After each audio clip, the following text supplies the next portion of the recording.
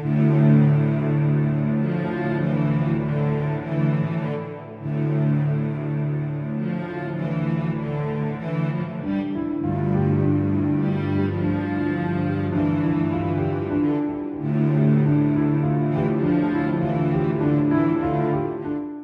August 13th, 1983, Starkey Swenson left his home on bicycle and set off into the Neenah, Wisconsin night.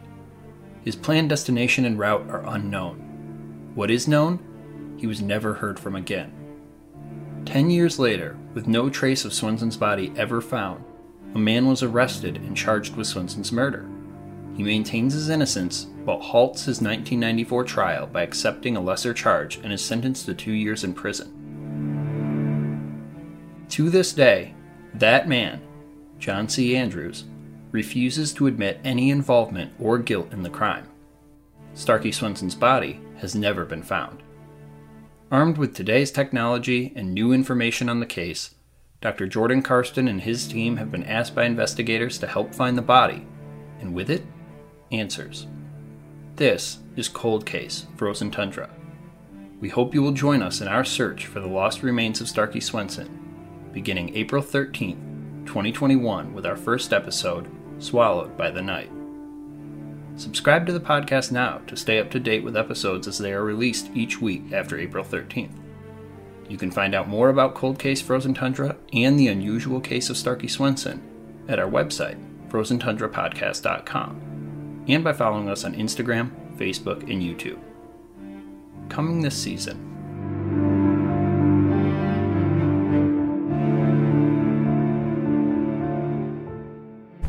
We're walking through the school grounds now, hopefully not going to get kicked off. And we're headed towards the alcove in the school. It's a nice looking school, really. Yeah, cool old historic building. Yeah, interesting in terms of this alcove. So there's kind of a second building outside of the main building.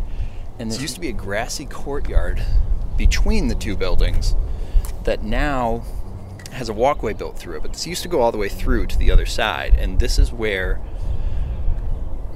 John Andrews apparently murdered Starkey Swenson. Now, is that the tree? Either this one or the one on the other side. There's one on each side of the courtyard. So they're looking into John C. Andrews. They've got his vehicle at the crime lab. They've got whatever other information was given to them which prompted their search warrant in the first place. And now they've got the ability to sit Andrews down in court and ask him to testify under oath. The state asks him all about the night of Swenson's disappearance. Under oath, Andrews insists he did not see Swenson that night. And I don't know how we got to talking about John Andrews. I don't remember.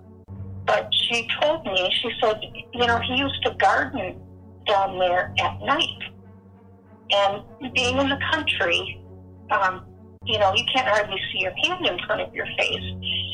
And I said, he was gardening down there at night? And she said, yeah. And that was kind of like a red flag for me.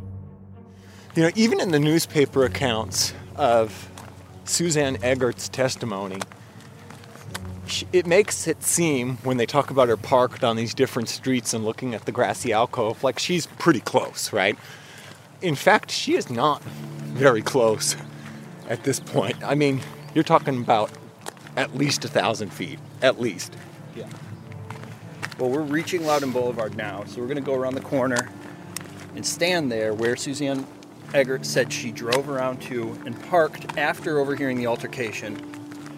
And this is where she says she looked back and saw John Andrews leaning into the trunk of his car. So we're here in 2021. It's almost 40 years since Starkey Swenson first went missing in 1983, and there's a lot we know about this case, but there's probably even more we don't know. We've got no body, a man who served time in connection with the murder, strongly defending his innocence over all these years, and a case which, really, rests on the testimony of only a few individuals whose lives were all tangled together in this bizarre story.